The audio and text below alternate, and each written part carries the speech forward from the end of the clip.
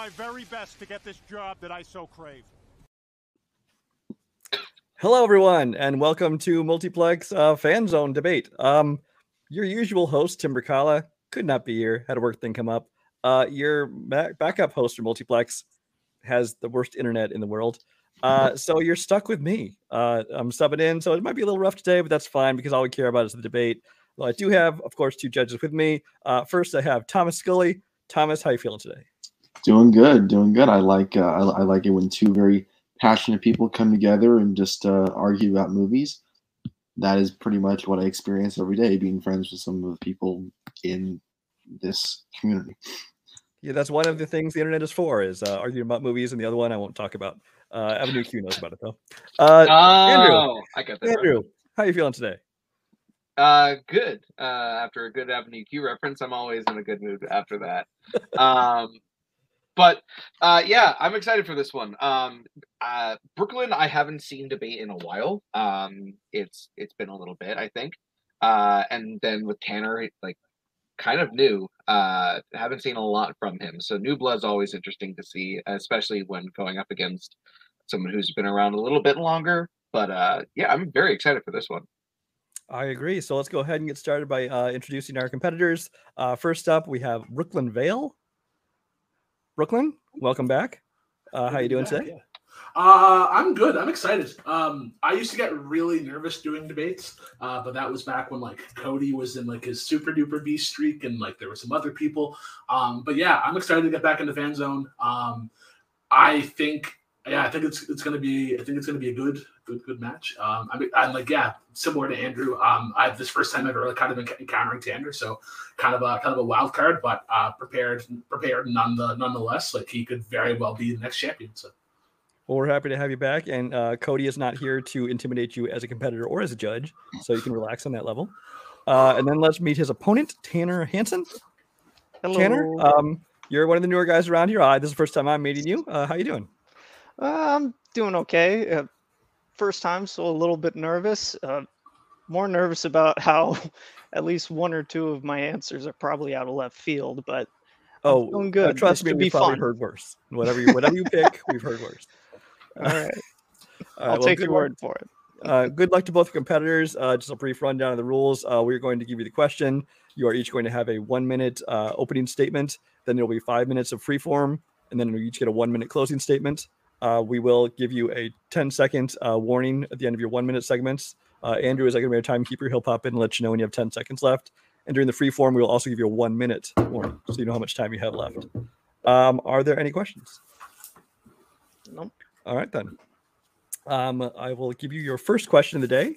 It's going to be coming from the category of fandom. It was Tanner's choice of James Bond.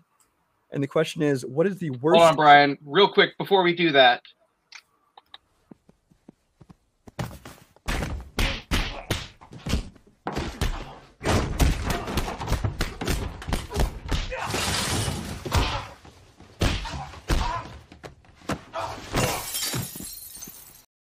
Yes, we cannot skip the teddy bear. Tim would be so Mark Wahlberg has to fight a teddy bear. That's the ritual that has to happen before every match. It does. Now the fight is official. As I said, your first category is going to be in fandom. It is James Bond, as chosen by Tanner. The question is, what is the worst action scene in a Brosnan Bond film? Tanner, you're going to go first in your opening, and you have 1 minute as soon as I'm off screen. 1 minute from whenever you start talking. All right. So I think the worst Pierce Brosnan action scene is definitely the racing the sun laser from Die Another Day.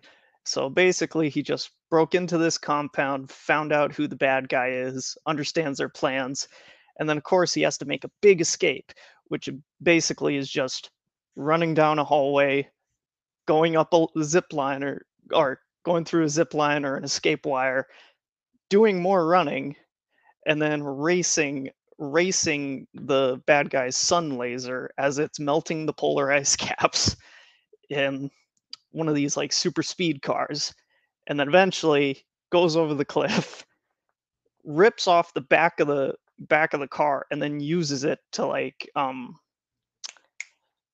basically glide across. It's so silly.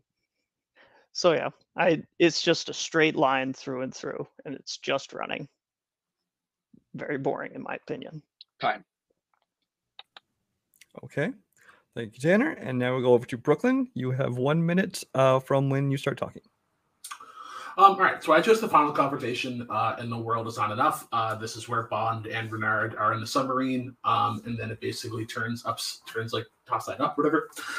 Pierce Brosnan as Bond, it oozed charisma. He was slick, and he had the golden eye, pun intended. It makes no sense to have him and Renard fight in a submarine that is essentially a Plinko board. It's stagnant with performances that blur the definition of trying, but I'll get more into that into my freeform. This is weirdly paced. There is just some cringy dialogue, and it doesn't fit the overall brand that Bond is known for. And I could steal my time. Okay. From here, we're going to go into a 5-minute freeform. Just try and, be respectful. Don't talk over each other. Don't interrupt each other too much. Just if you go in too long, we'll jump in and let you know to let the other person talk. But all right, 5 minutes from whenever one of you starts talking. You go first. Oh, okay. Thank you. As far as the final confrontation in The World Is Not Enough, I can understand how it feels kind of off compared to the rest of James Bond, but I think The World Is Not Enough is really good, and it's kind of emotional through lines as far as like how serious they are about Renaud and Elektra and their whole relationship with Bond and all that. So it's supposed to be a very emotionally charged fight, but I can see how that comes off as awkward when it's mostly just the submarine is lopsided. They're basically fighting on a set of monkey bars. And the sub's about to blow up, so I can understand that. There's just like these emotional arcs that you're talking about are pretty much killed anytime that Denise Richards is on screen. Like it's very much visible that she's looking off on a cue card. It's considered one of the worst acting performances ever, and it's not what that femme fatale is supposed to be in Bond, which what you have in Die Another Day. Rosamund Pike is incredible in this, but even aside from that, like that ice thing, whatever, that ice boat skate thing, that is fucking cool. Bond looks fucking badass riding that, and yes, I will give you that, like, the sun laser is like kind of crazy, but if you watch Die Another Day, like they're going full on ham and cheese. Like this, like there's very like innuendo based dialogue. It kind of harkens back to the Roger Moore era. But one thing that I will say to the judges is that sun laser fits the James Bond brand, because nothing else really makes sense. Like they're not going to send out wolves, they're not going to send out snipers. It's the right amount of cheese. I can understand your point there. It definitely does fit very well with Bond's brand, especially the Brosnan era where you had GoldenEye's also a satellite weapon. The World Is Not Enough with the nuclear sub, and you had Die Another Day with the sun laser. But as far as whether or not the acting is good, when it comes to action scenes, I don't find that quite as important, despite my previous point. The main problem I have with Racing the Sun, basically, is just that it's just him running or driving or gliding in a straight line. Meanwhile, in the submarine fight, you at least have some sort of action going on as far as an actual fight, and Bond actually looks like he's down and out because, again, it's the final confrontation. It's really cool. You're not sure how it's going to end. You know he's going to win, but you're not sure how it's going to end. Meanwhile, in the sun laser race, it's just, here's the sunbeam. It's slowly moving this way.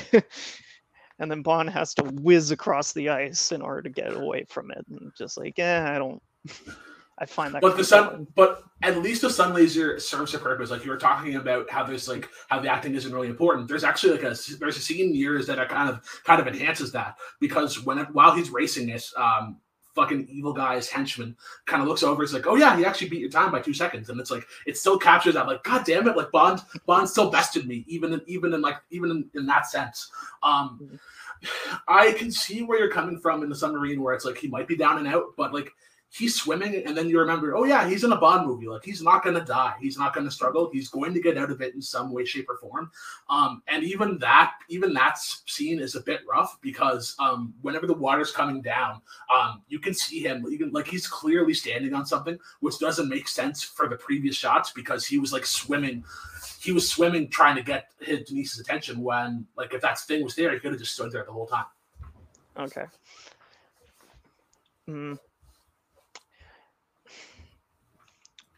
I don't know. As far as like for the submarine fight, I can understand where you like the little bit of comedy in the sun laser where he's just like, "Hey boss, he beat your time." But then with the submarine fight, it's also you kind of get mixed messages from that final bit where he's like, he's stuck in this little grated area, but all of this little air hose came undone, so he has to plug it in, and then he pushes the button, and it just shoots the rod back into Renaud. And I'm like, it's a very silly way for the main villain to go out, but it's funny. So the way that Bond should be killing any villain is with a pistol. It shouldn't be with like an air thing or like the MacGuffin, basically what the movie is. But yeah, the villain in that is also as time. Like, all right, so we're going to go into our closing. Because this is Tanner's, he will close last. So Brooklyn, you are going to go first with your 1 minute closing. 1 minute from when you start talking. Renaud in The World Is Not Enough already plans on killing himself. Like, this is like, I think this is meant to be a suicide mission. So my opponent's action scene just doesn't make sense. Like, this would be the one time where you don't necessarily kill the villain. You might bring him back in. My opponent's action scene is admittedly silly, but that is the entire movie. It is meant to be cheesy, given the dialogue previous with Halle Berry, Madonna, Rosamund Pike, and then even that surfing scene, like that is again fitting into what previous Bond actors have done before. My scene does not have that flow. It doesn't have the pace. It's hindered by a really bad Denise Richards. Pierce Brosnan has to carry the entire thing, and the kill shot is bland and has been done in like basically every other 90s action movie. I can see my time. All right, and Tanner, you have 1 minute from whenever you start talking. All right, I can concede the point that the sun laser scene is very fitting for the Bond brand, and that it is very enjoyable in its goofiness. However, in terms of the question, I don't think the question is whether or not it fits with Bond and whether or not it's a good action scene. I don't see a guy just racing across the ice in a car as an action scene. It's just driving. Meanwhile, the final fight with Renaud is actually an action scene. Stuff is going on. The stakes are actually high, not just whether or not too much ice melts and he falls through. He's still going to make it. He's Bond. But with the final confrontation, there's both emotional stakes with Renaud and Elektra's relationship, however well, good or bad it was performed, and also the fact that it's the final scene, so that's where the action really hits, and of course Bond finishes off in his signature stylish way. Time. All right, thank you guys. Judges are all going to write our winners on our board, and then we will go to each of the judges. Oh, I forgot about that part. Wow. Man. Too busy timekeeping. Are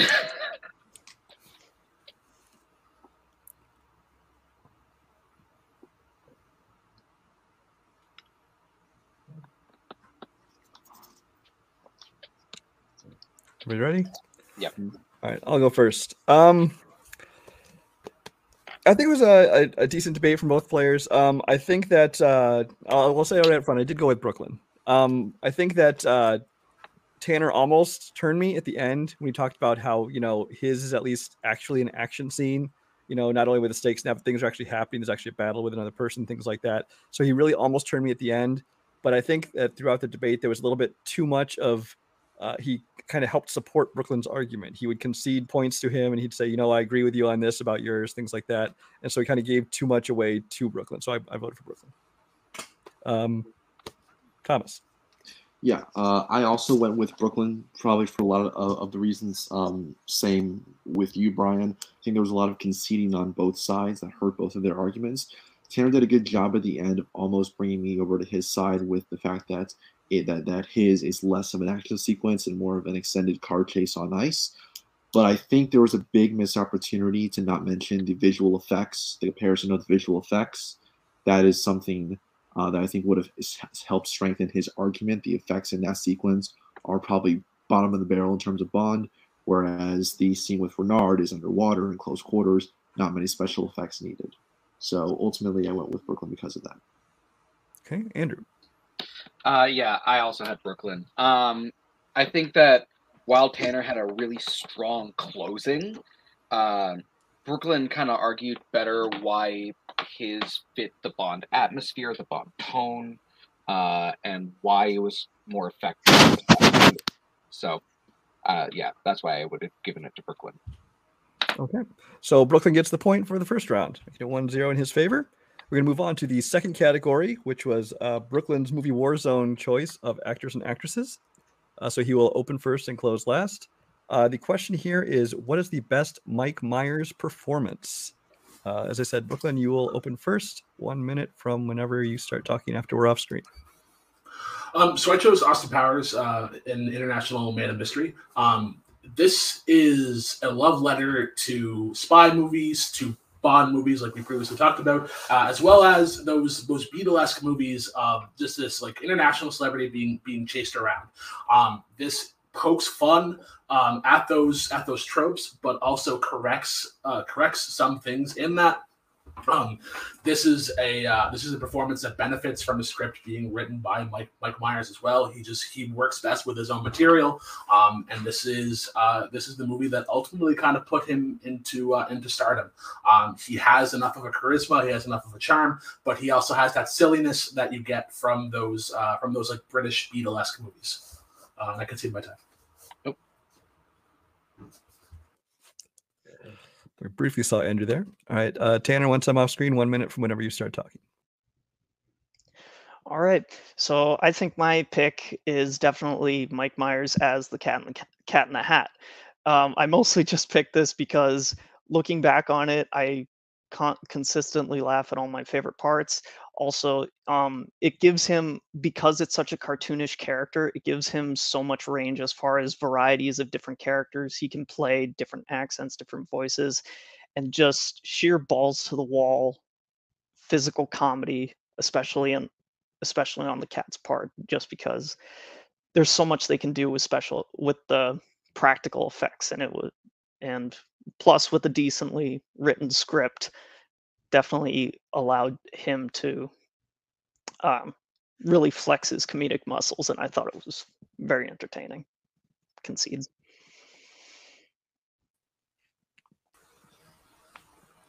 All right, 5 minute freeform starts whenever one of you starts talking. Okay, so as a Canadian, I love Mike Myers, but God damn it, this is the downfall of his career. The Cat in the Hat, his performance is just a disservice to the character, like especially when you're coming off like Jim Carrey and How the Grinch Stole Christmas, and how much of a faithful adaptation that is, and how he kind of hyper extends some of those characteristic values. He turns the Cat in the Hat into something gross. Like he picks up like a little bit of steam at the end, but like there's lines like, "You pay this woman to sit on babies? That's disgusting. I'd do it for nothing." Like that's just not necessary. It doesn't have that like whimsical kind of charm that we remember from Cat in the Hat. Instead, it's tropes that he ultimately takes from like Fat Bastard in the next two Austin Powers movies, and he just kind of carries those over. Well, as far as the writing of the jokes, I personally found jokes like that very funny because it allowed Mike Myers to do something very unique with his character. Because unfortunately, other than the exceptions of like Jim Carrey as the Grinch who stole Christmas, Dr. Seuss has a very terrible track record of movie adaptations, at least. So, especially with how little detail you get from how the books are structured, because they're kids' books. Their main thing is their style, and they rhyme a lot with nonsensical words. So long as you keep those things, you're usually fine, even though it doesn't lead to good movies. But the fact that Mike Myers, simply by changing a hat and slight changes of costume, can create so many different characters all in one movie and have me laugh at every single one of them, I think that just shows how strong of an actor he is, even with a subpar script. It may have you laughing, but even by your own accord, the best things in the movie aren't necessarily Mike Myers. Like you were talking about, like the practical effects and the set design. That isn't Mike Myers. We'll talk about Austin Powers for a second. And like his character is funny but also responsible, because like one of the bad tropes from like those early James Bond movies was kind of like how he was a bit misogynistic and like very forward in his advances, but they actually take time to correct that. It's like he admittedly stops advancing on a woman. He's like, no, like you're drunk, like this is not okay, which is definitely a callback like to those kind of bad tropes. With the Cat in the Hat, like you talked about all these different characters, but they're all kind of like iterations of Fat Bastard. Like ultimately, your quote unquote funniest scene is the one that he cuts his tail off, and they have like that curse kind of quick take, which again is that's not the Cat in the Hat. That isn't rhyming or anything. That's just trying to get a cheap like adult laugh that ultimately your kids are going to ask like, oh, what was he actually trying to say? Okay. As far as Austin Powers and whether or not he pokes fun of or simply embraces the archetypes that he is meant to represent, especially with international man of mystery, spies, and super celebrities. As the movie goes on and on, yes, he becomes more likable as it goes. Like you said, eventually he stops being so misogynistic and tail chasing, but from the start, he's very much just like, I'm a spy, but I'm also a complete moron, and also I can't remember which Austin Powers one it is, but the one where at the very start he's just like, oh, Japanese twins. Get that off the checklist. That's Austin Powers, a Goldmember. That's not a movie that we're talking about. My apologies. That's okay. I'll bring up the physical comedy aspect that we were talking about. How my movie opens is with him being de-thawed. That pee scene is great. Urination. And then when it goes to the whole Swedish penis pumping enlargement thing, that's another kind of like satirical look at it, because like these agents are meant to be kind of like studs, but it kind of pokes fun at impotence, and like it kind of grounds him in a way. Yeah, the cat in the Hat again is just it doesn't fit the overall theme of Dr. Seuss and what they were doing. He does pick up like a little bit of steam on the end, but it's too late. He doesn't show a lot of respect to the characters. He's meant to be reckless. The only thing I'd argue with the scene you just brought up as the urination complete, that's very much another script thing, going with your argument from earlier about acting versus script. All right, so we're going to closings. Tanner, you're going to close first on this one. Again, 1 minute from when you start talking. All right, so I picked Cat in the Hat because I thought it gave him a very large range of both impressions and characters that he can do, cartoonish levels of physical comedy, and as far as whether or not he embodies the Cat in the Hat, I don't really think that's necessarily what you need to judge when you're judging a performance. It's whether or not you can make it enjoyable. That's in my opinion the main part. Austin Powers is enjoyable, but I don't think it gives Mike Myers as much opportunity to show his variability in performance and just how many different things he can do with a character. The entire movie is Austin Powers being Austin Powers. The Cat in the Hat is just a complete ball of chaos, and it is very enjoyable up until the very end. So I concede. Conceding those 2 seconds of time. Brooklyn, 1 minute from when you start talking. Judges, I will remind you that before the movie was released, they had greenlit a sequel, and then the widow of Dr. Seuss was like, "Nope, this movie is so bad that we're not doing any more live action adaptations of my late husband's work." My opponent talks about the range of characters that he does. Those are all different flavors of the same fat bastard sandwich. The physical comedy that he does is rough in trying to get a quick little curse take, and ultimately that physical comedy is dependent upon the set design.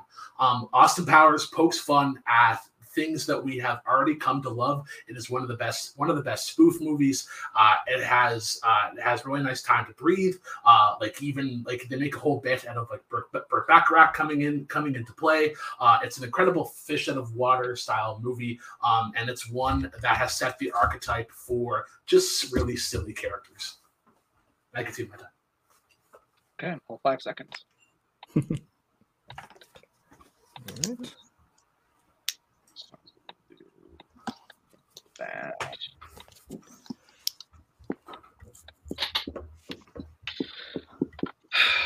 Man, I'll have to go first on this one. Yes, you will. No. I also lost my eraser, so this may take a little time. Dude, I have these things called hands. I'm not getting those dirty. That's what Cody's for.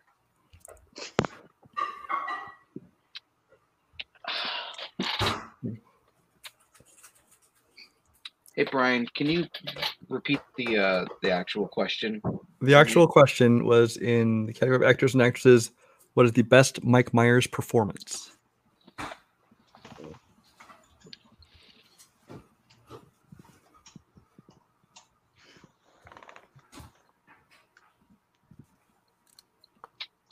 Okay. Ready? Yeah. Thomas, you ready? All right. Andrew, you went last time, so we'll let you go first this time. Son of a bitch. All right, this was actually pretty close.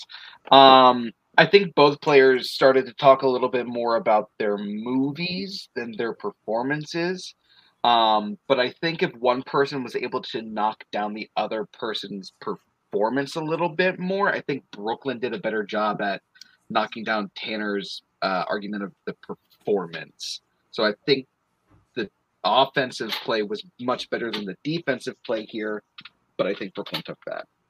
All right. I think especially in the early parts of the debate, I think that Tanner actually did a stronger job because he was talking about despite how bad you might think the script is, how Mike Myers was able to have a large range of performance, things like that. And Brooklyn got a little bit into how they changed, he was able to address and change some of the misogyny and things that it was making fun of, which is more about the writing or about the movie, like you talked about, Andrew, than the performance. Although I do feel like in the second half of the debate, I think Brooklyn, especially in his closing as well, kind of came back and more addressed the performance of it. Although I do take issue with the fact that him saying that, Kenton Had is just playing off the fat bastard thing over and over again, because even fat bastard he'd already done that thing in So I Married an Ex-Murderer and SNL. And Mike Myers does a lot of the same things over and over. Let's just say that. But I did end up going with Brooklyn in the end. Thomas, your vote's not going to count this time, but what would you have gone? Yeah, it was super close, but I went Brooklyn primarily for the same reasons that Barr said. I think in the end, Brooklyn was able to knock down the Cat in the Hat performance a lot better. I think both players definitely got away from the question as the debate went on, but I think Brooklyn was able to recover a bit better and focus on why Cat in the Hat was a much worse performance in relation to International Man of Mystery. All right. So that does bring us Brooklyn up to a lead of 2-0. So Tanner does need to hit this one. He needs to win this category, which is his choice in movie Warzone of action adventure. And the question is, what action film would benefit most from a remake? Tanner, you're going to open first. You have 1 minute from when you start talking. All right. I think the action movie that would most benefit from a remake today would definitely be the one starring Jet Li. I mostly think this because the story is very relevant, at least to current movies that are being brought out, especially since we have things like the MCU, the Spider-Verse, Everything Everywhere All at Once. Multiverse stories in film are starting to get more and more popular, and this provides a very unique way of looking at it. And also, even though it may not be Jet Li, we still have a very large variety of new action stars nowadays, especially martial arts actors who can bring the role a very unique twist. And I just think it's that mix of the timeliness of it, the variety of actors we now have available, and also it would definitely benefit a lot with updated special effects, because as is, the original movie suffers from having special effects equivalent to Terminator 2.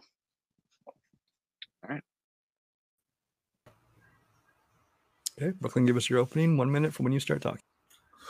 So the movie that I chose was Hancock. Hancock is a movie that was made basically 14 years too early. Came out in 2008 when a lot of superhero movies were ironically picking up steam. But this would cover kind of the overall frustration and the fatigue of the superhero genre. A community that's reluctant to have him to begin with due to the recklessness that he ultimately has while he's performing. Instead of veering off to the Charlize Theron subplot of There's Another, this is the opportune time to answer some questions brought on by recent events, like how would a hero operate during a pandemic? What happens if a community just begins to revolt because of those actions? There's a lot more that can be done, and especially with the MCU getting into Phase 6, the DC pressing the reboot button pretty well every 3 years. This is the opportune time to really cover superhero fatigue, but also cover some of the mental health issues that could come with being a superhero. I can see my time. Cool. It's cool, apparently. All right, so 5-minute freeform from whenever one of you starts talking. So I'm really sorry, but your movie got made a couple years ago. It's called Gemini Man. It stars Will Smith, directed by Robert Zemeckis. They tried to do that clone thing again. It's just not gonna work. It doesn't have that draw, and there isn't anybody that's in Jet Li's level of charisma that where he needs to take on himself, because that was based on him taking on everybody else, and it's well, who do we have him face? Himself. They tried that. It's not going to work.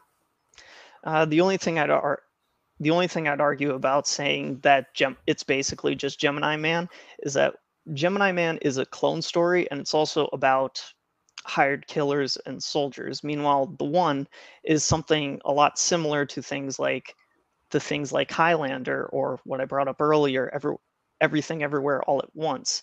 It's very much a story that's been done before, but I definitely think it has potential to be brought back in its interesting rendition of that story. Because with the MCU, it's just, here are different versions of the character, and they're just doing stuff side by side.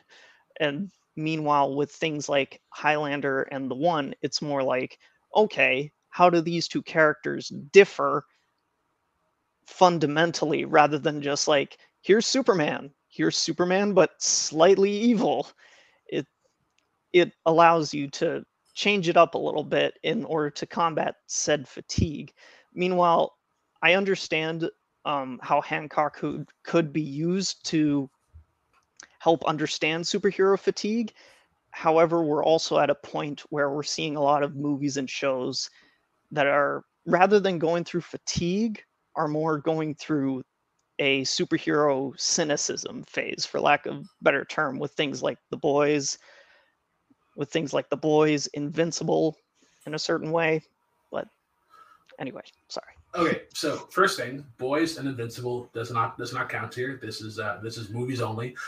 You were talking about how the multiversal stuff kind of plays. You're putting that movie on a pedestal with the old the movies that you were talking about, not necessarily up against Hancock. Hancock could bring up a lot of things. Like it hasn't like they've brought it up a little bit in Iron Man 3 and how it can have a toll on you, but you could really have this grounded sort of anti-hero that they've tried to do with things like Punisher almost, but a much more relatable. You could have somebody that is hated. Like you could recreate that asshole scene, but have it be like he's called like a social justice warrior or something where you can kind of update the script in that sense. I think one of the things about the one that doesn't necessarily that can't be like redone with it is that it was very much a 2001 metal movie. Like the soundtrack in that is great, and metal music right now just isn't booming enough for that to make sense. You would kind of have to change it from that dark sort of brooding tune to a much more either brighter tone or an entirely different genre of music overall. Mm-hmm. Well, we're mostly talking about a remake here, not just a one-for-one recreation. So you can make changes to both the story and the tone in order to make do with the kind of music that's popular at the time or whatever you want to use. And also, you just brought up The Punisher. Like you said, this is movies, not shows. That's Netflix. I understand how that's... Punisher has had a couple of movies, though. Punisher Warzone. Yes, but... also, those were not great movies either. They're still movies, though. That could be redone with a nice Daredevil had a movie too. All right. Anyways, yeah. Yeah, there you go. But yeah. Okay. But yeah. Yeah. The one like that Highlander thing you were talking about has been parodied really well in Robot Chicken. So I feel like a lot of this audience today would just go back to being like, oh yeah, I remember when Lindsay Lohan killed everybody thinking that she was the one. That trope has become very cliche. Whereas like the superhero fatigue, there's more angles to be brought about as opposed to what we got in the original movie, where this guy was just a douche for the sake of being a douche. There wasn't really any delving as to why he didn't like the community. There was much more to be fleshed out. Oh, okay. Yeah. There's only a few seconds left. One. Okay. So it's that awkward moment of there's not really enough time to say anything. All right. So we're going to go into our closings. Brooklyn, you are going to close first. 1 minute from when you start speaking. The one would not benefit from a remake because these are tropes that have been tried already. He did mention everything everywhere all at once, but ultimately this would fall similar to Gemini Man, whereas the climax of the one is him fighting himself. It's introduced very early on in the movie. Call it clones, call it multiverse. It's still that era of science fiction. Hancock benefits essentially from a remake because it takes out the subplot of the story that doesn't make sense. We can focus on how a hero would interact with a possibly troubled community and how they might interact with him and the damage that he has caused doing these various actions. That's a movie that can be talked about, and especially in a world of disease, there is much more angles to be approached. One. Okay. All right. And Tanner, you're closing 1 minute when you start talking.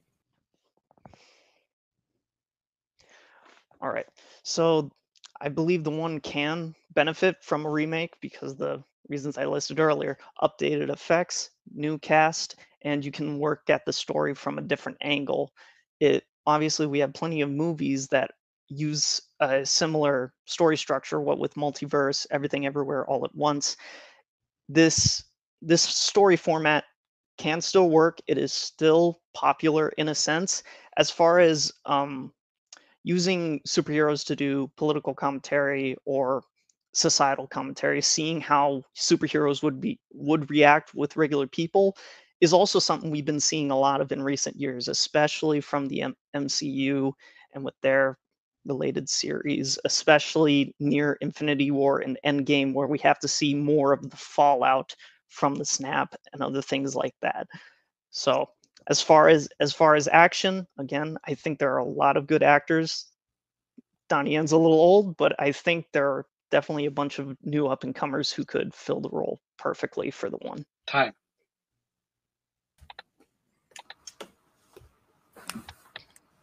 There we go.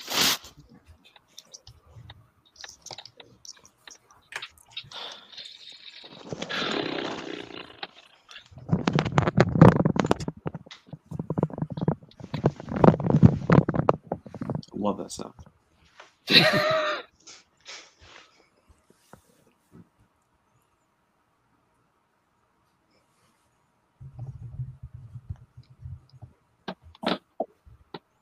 Okay, Thomas, you're gonna go first this time.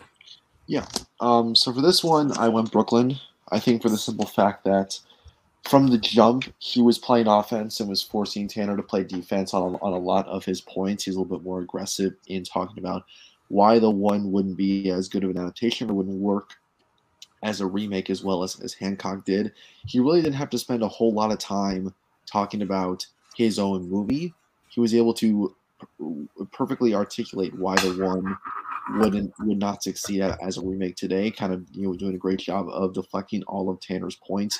And again, like I said, making him play defense for the majority of the debate. I think Tanner did a good job at the end with his closing statement, trying to get it back. But unfortunately, I think he just lost too much in the actual 5-minute debate portion. So this one I went with Brooklyn. Okay, Andrew. I actually went with Tanner on this one. I think Tanner played defense actually pretty well. There were a couple times where Brooklyn would bring up an argument and Tanner had like a good response. And I think that he brought up a really good point of how right now is the best time for this particular movie because of everything else that's going on.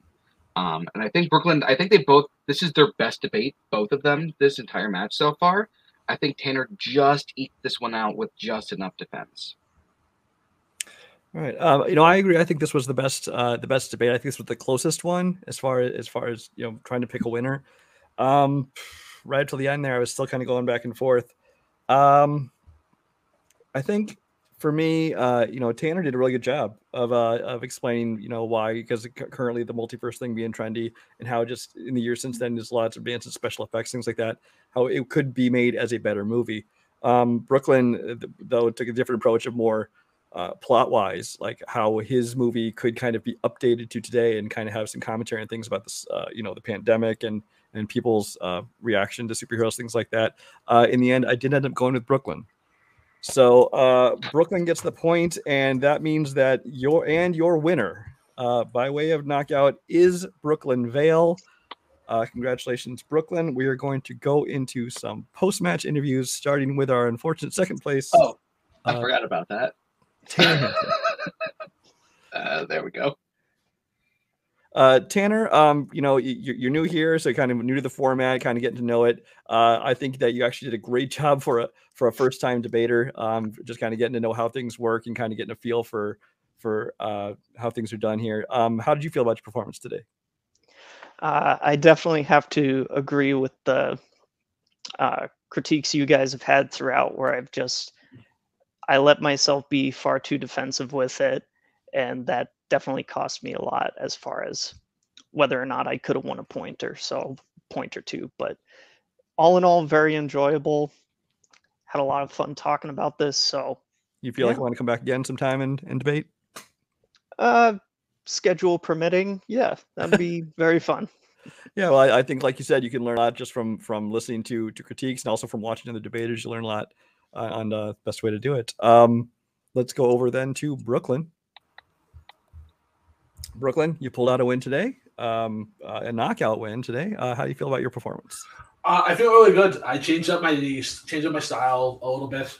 Just try to go in a little more prepared with opening and closing. I tend to, my previous run, I tended to go a lot from from an emotional based perspective, and I feel like that's where I was able to kind of taken advantage of in terms of point getting and whatnot. But I was excited. Tanner kind of kept me on my toes, especially with the cat in the hat answer. Wasn't sure what the fuck he was going to throw out there. But great job. I I like the angle that he took with the one. That was one I wasn't really kind of expecting, and like I was like, if he gets the point, like that's like I definitely understand. But yeah, I'm ready to take my place as the eventual fan zone champion. I will agree. When I saw his Cat in the Hat pick, I was like, how is he going to argue this? But it surprisingly actually made a good case for it. So I'm told your next opponent will be the winner of Chadwick Webb versus Bill Cariola. Do you have any thoughts on that? Please, Chadwick. I would really like for you to win. I would rather not have to debate Bill. I met Bill recently. Bill makes me laugh at the worst moments, so I can only imagine how he would do in a debate. I might even break glass in fear, but we'll see. Yeah, and the bigger fear is that what kind of fear stuff is he going to make you watch to argue against it? But so we'll be seeing you back in Fan Zone pretty soon. So with that, let's go to our closing statements from our other judges. Thomas, any closing thoughts? Yeah, despite the 3-0 victory, it was a lot closer, especially the last two topics that I think the scoreboard would say. I think Tanner did a really good job, especially in his closing argument, of fortifying his points. But I think in the end, it just came down to who was the more aggressive person, who was on offense the majority of the time. Brooklyn kept pushing and pushing and pushing and pushing against Tanner's points. I think ultimately that's what gave him the upper hand in each and every one of them. But hey, this is a first time thing for Tanner. I think he'll be back with a vengeance. He'll be back even better. And Brooklyn's got a lot of confidence in him, so we'll see how he does in his next match. And if it's him and Bill, that is prime time viewing. Andrew. So Brooklyn showing why he was well renowned when the last time he played. Definitely landed on his feet. Not a lot of ring rust there. Tanner getting better and better with every round, so he's definitely someone that I think will definitely improve and get better over time, to the point where I definitely think that he will be a strong competitor. But once again, Brooklyn just showing why he's one of the best around. I agree. So that's going to do it for us today here at Fan Zone. I would like to thank Thomas Scully, thank Andrew Barr, thank our competitors, Tanner Hansen and Brooklyn Vale. Thank you for putting up with my janky, awkward substitute hosting. Thank you, Andrew, for hosting the stream and running the time. And we'll see you next time on Fan Zone. Roll that. There we go.